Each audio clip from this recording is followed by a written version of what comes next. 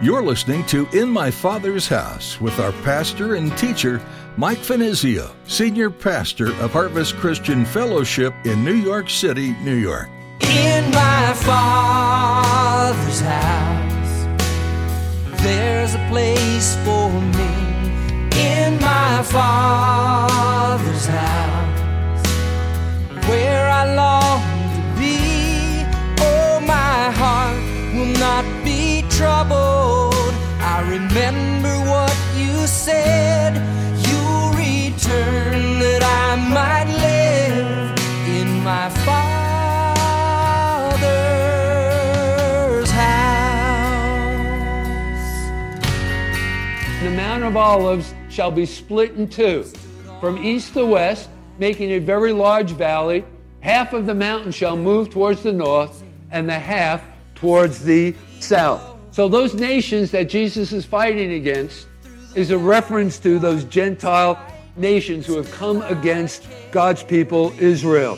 And so the armies of the Antichrist shall be destroyed. The grace that's been extended to us over the last 2,000 years since Jesus walked the earth is not something to be taken for granted. God has held back the judgment that all of us deserve for our rebellion against Him, with the desire that we'll turn our hearts back to Him and find redemption in His Son.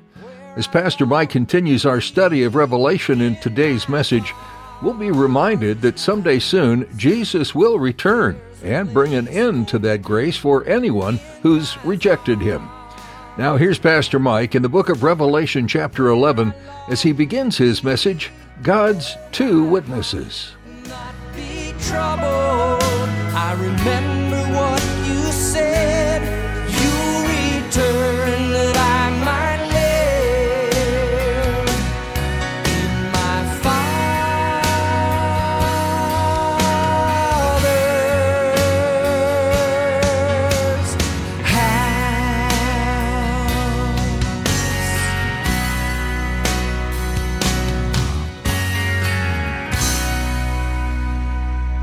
Revelation chapter 11, and we're going to begin by reading verses 1 and 2 of Revelation chapter 11. So let's go ahead and begin chapter 11, verses 1 and 2. Then I, who's I? Come on, pop quiz. Who's I? John, right? The recorder of the book of Revelation. He was given a reed like a measuring rod, and the angel stood saying, Rise and measure the temple of God, the altar, and those who worship there. But leave out the court, which is outside the temple, and do not measure it, for it has been given to the Gentiles, and they will tread the holy city underfoot for 42 months, or 3.5 years, or actually, literally, the last 3.5 years of the 7 years of tribulation period. Okay, that brings us to our first point. If you're taking notes, write this down. And that is the rebuilt temple. Now, concerning verses 1 and 2, the language here used in those two verses of Scripture that begin chapter 11, I want you to know, is particularly Jewish and has to do with the nation of Israel. You see, during the 7 years of tribulation, the Jews will rebuild their temple in the city of Jerusalem. Notice the mention of that there, or the reference to that fact there in verse 2. What does it say? The reference to the holy city. What's the holy city? The holy city is Jerusalem. And I want you to understand, according to other verses of Scripture, and I'm going to give you some cross-references for this as we move on in our study, the Jews at this particular time, 3.5 years into the 7 years of tribulation, will revert back to the Old Testament type of worship. The Old Testament sacrificial system, and the priesthood as well. And we also know that there is a movement right now underway throughout Israel today to rebuild the temple and to train priestly students in the Old Testament types of worship. And I don't know if you knew that, but this is actually going to happen during this period of time. But the problem is the temple's location, that is in the building or the rebuilding of the temple. The problem is the temple's location. that is to the proximity of the Dome of the Rock, which, as you know, is an Islamic shrine. So that's what the confrontations and all of the war that's going on between Israel and the Arab nations, at least in part, is all about, right? You're familiar with that, right? So that presents a problem in the rebuilding of the temple. But the building of the temple will be provided for under the peace pact that the Antichrist establishes between Israel and the Arab nations during this particular time. And that pact is referred to in the book of Daniel in chapter 9 and verse 27. And we're going to go to that in just a moment. If you'd like, you can turn there now, but I want to set this up for you. Daniel chapter 9 and verse 27 gives us some of the details concerning this pact between Israel and the Arab nations. But I also want to mention that later on, in that rebuilt temple that the Antichrist has provided a way for it to actually take place, the Antichrist will appear and he will acclaim the right to be worshipped as God in that rebuilt temple. And that act is referred to, and maybe you've heard this expression used before, the abomination of desolation. How many of you have heard that phrase used before? Many of you have, okay? All right, now let me give you a couple of cross-references for this and the abomination of desolation. The first of which is, as I've already mentioned, Daniel chapter 9 and verse 27. Notice there in verse 27, it says, then he, and who's he? In context, it's the Antichrist. And he shall confirm a covenant, that's that pact between Israel and the Arab nations, with many for 1 week. Now, don't be confused by the use of that word week. Remember, in one of our past studies, we've already determined that week is actually a reference to a unit of 7, specifically a unit of 7 years. Remember, we've already talked about this in one of our previous studies. So he, the Antichrist, shall confirm a covenant with many, the Arab nations in Israel, for a period of 1 week or 7 years. But notice, in the middle of the week, or in the middle of the 7 years of tribulation, 3.5 years into it, after the pact is signed and provides for the rebuilding of the temple, and then finally it's built, notice what it says there, and he shall bring an end to the sacrifice and the offering, which is a reference to the Jews going back and reverting back to their Old Testament style of worship, as I've already mentioned, right? The reintroducing of the Old Testament rituals, so that's a reference there in that portion of verse 27. And on the wing of, and there's that word, abominations, okay? The abomination of desolation shall be one who makes desolate. That's the Antichrist. Now hold on, I'm going to give you another cross-reference that sheds a little bit more light on this event. Even until the consummation, which is determined, is poured out on the desolate. Okay, now let me give you, that's an Old Testament reference to this. But let's now go to the New Testament, and I would like for you, if you would, to turn with me to 2 Thessalonians, if you would, in 2 Thessalonians in chapter 2, in verses 3 and 4. Paul, writing to the church at Thessalonica, declares, let no one deceive you by any means, for that day will not come unless the falling away comes first. And if you look at this in context, he's talking about the revealing of the Antichrist. Now, this falling away, and I admit, it is open to speculation. You know, some people read this and they suggest that this is a reference to an apostasy in the last days, just prior to the Antichrist being revealed, which is, you know, it's a plausible explanation. Then other people believe that this departure that's being referred to here, notice this falling away, which can literally be translated departure, is a reference to the rapture of the church. And I think we've already established the fact, remember, as we've been moving through Revelation, in chapter 4, John is raptured and we find him in heaven, even before the Antichrist is revealed in Revelation chapter 6. So I just wanted to mention that again. I thought that was significant and worth mentioning. So let me read it again for you. Verse 3, let no one deceive you by any means, for that day will not come unless the falling away comes first. And then notice, the man of sin revealed the son of perdition. Who's the man of sin? The son of perdition. Who is he? It's the Antichrist. Okay, now verse 4, the abomination of desolation, who opposes and exalts himself above all that is called God. Remember the rebuilt temple? He enters into it and he demands that the Jews worship him as God. And so that's the reference to this in verse 4. Who opposes and exalts himself above all that is called God or that is worshipped, so that he sits as God in the rebuilt temple, because the temple hasn't been built yet, has it? In the rebuilt temple of God, showing himself that he is God. Okay, so the religious system of the Antichrist will be connected with the temple that's going to be rebuilt in Jerusalem. And folks, during this time, many will accept him as their Savior. Now, how is this whole thing going to play out? And how is it going to fall into place? What is he just going to walk into the rebuilt temple and claim himself to be God? Something supernatural has to happen.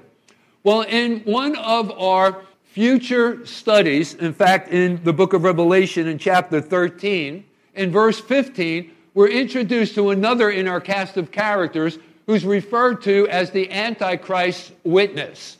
And something else that I just wanted to mention. You know, this, if you think about it, it's sort of a counterfeit trinity. And think about that. I mean, even as we worship the Father, the Son, and the Holy Spirit, this is an unholy trinity. You got the devil, who sort of is like the Father. We have the Antichrist, who's like the Son. And then we have the false witness, who's sort of like the Holy Spirit. So we have this counterfeit, if you will, unholy trinity. But anyway, in Revelation chapter 13 and verse 15, we're told that this false witness, this witness of the Antichrist, helps him to draw out from Israel as well as the nations this worship. He helps him by going into the rebuilt temple and setting up this image of the Antichrist, probably on the altar. And this image of the Antichrist is demonically charged and has the ability and the capacity to speak. So that's just one of the ways that he's going to be, exalted into this place of being received and acknowledged as God. But we'll talk some more about that in one of our future studies as we move into Revelation chapter 13 and verse 15. And by the way, all of this is super charged and energized by the devil himself. He's the one behind all of the things that are played out there, not only here, but also in that chapter that I've just referred to there in chapter 13. Now, notice here in verse 2. Let's go back to verse 2. Let's go back to our text. Notice here in verse 2, the outer court of this temple is not included in the measurement. Do you see that? In the instructions that have been given John by this angel. And the reason for this is that this is the court of the Gentiles. And remember, the Old Testament temple was divided into courts. And one of these was the court of the Gentiles, where the Gentiles might come, but they didn't come there to worship. They actually came sort of like as tourists, if you would, sightseers, because you got to understand that the rebuilt temple back then, and even you think about Herod's temple, you think about Solomon's temple, both were considered architectural masterpieces, and such will be the case during these last 3.5 years of the 7 years of tribulation.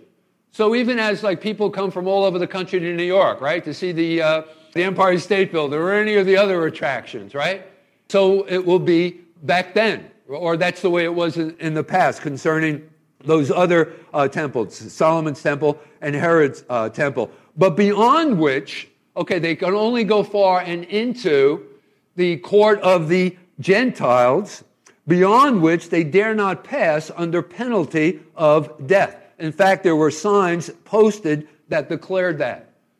So they had military, they had soldiers enforcing that. So really, if you were a Gentile and you went beyond the court of the Gentiles, you actually would be executed back then. So you know that, right? We probably talked about that in one of our past studies in some of the other books of the Bible.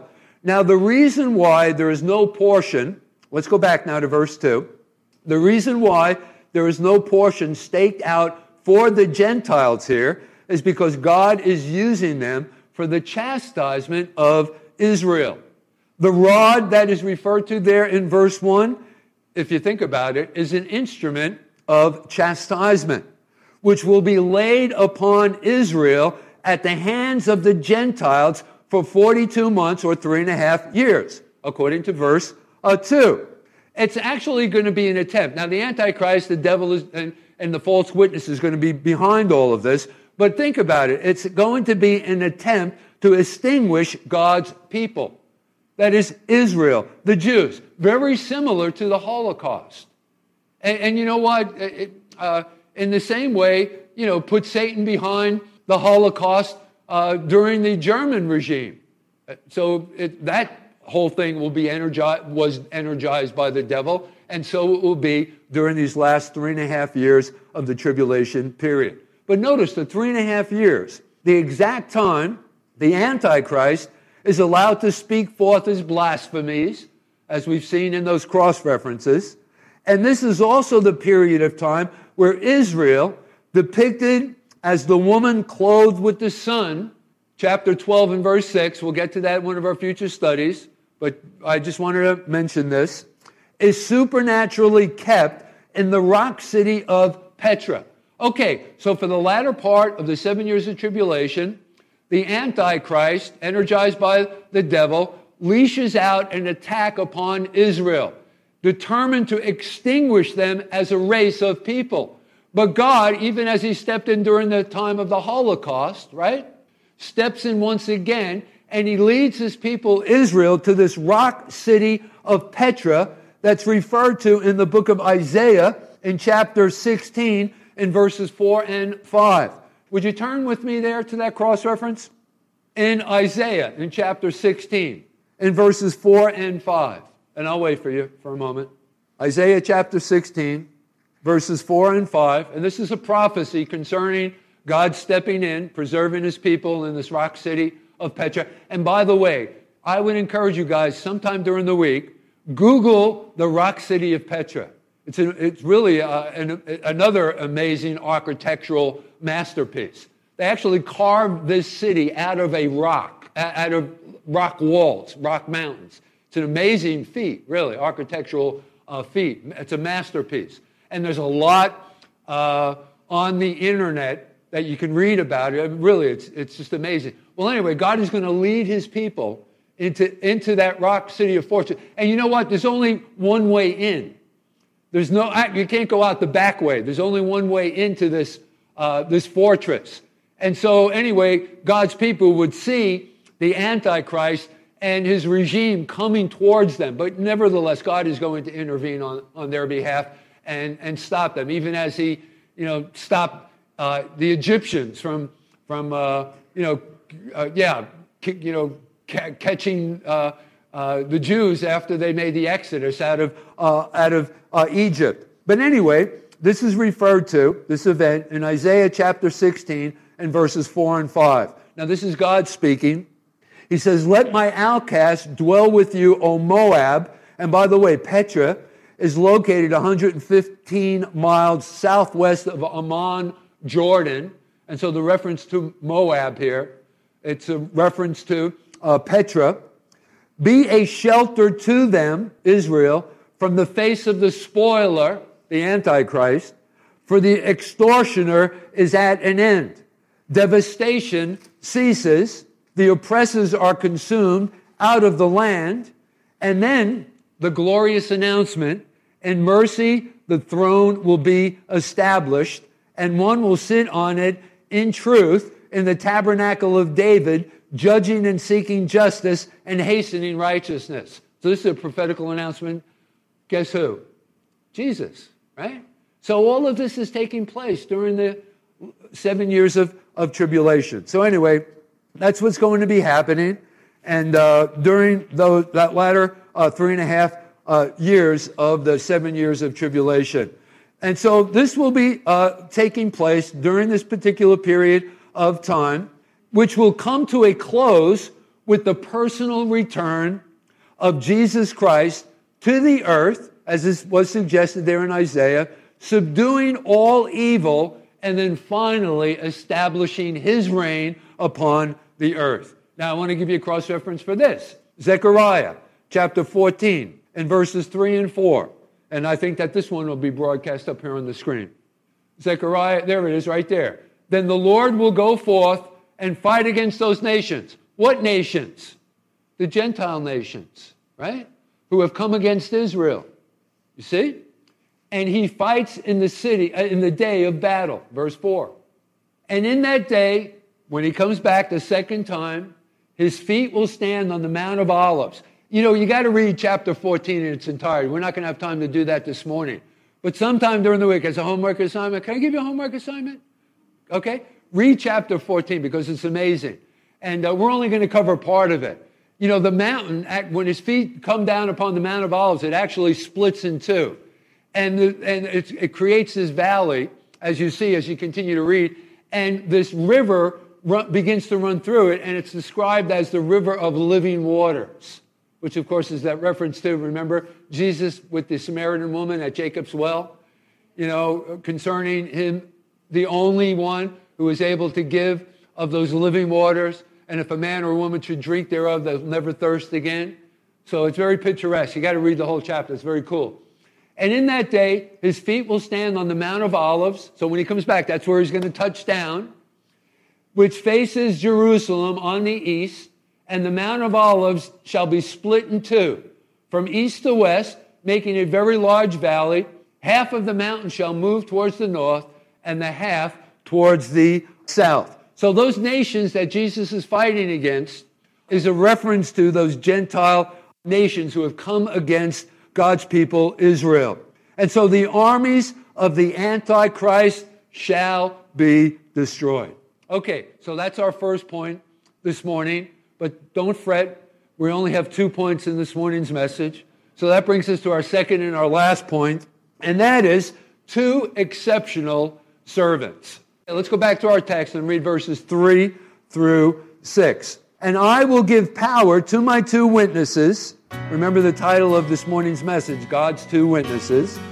And I will give power to my 2 witnesses, and they will prophesy 1,260 days, or 3.5 years, the last 3.5 years of the 7 years of tribulation, and they will be clothed in sackcloth. These are the 2 olive trees and the 2 lampstands standing before the God of the earth. In my Father's house, there's a place for me.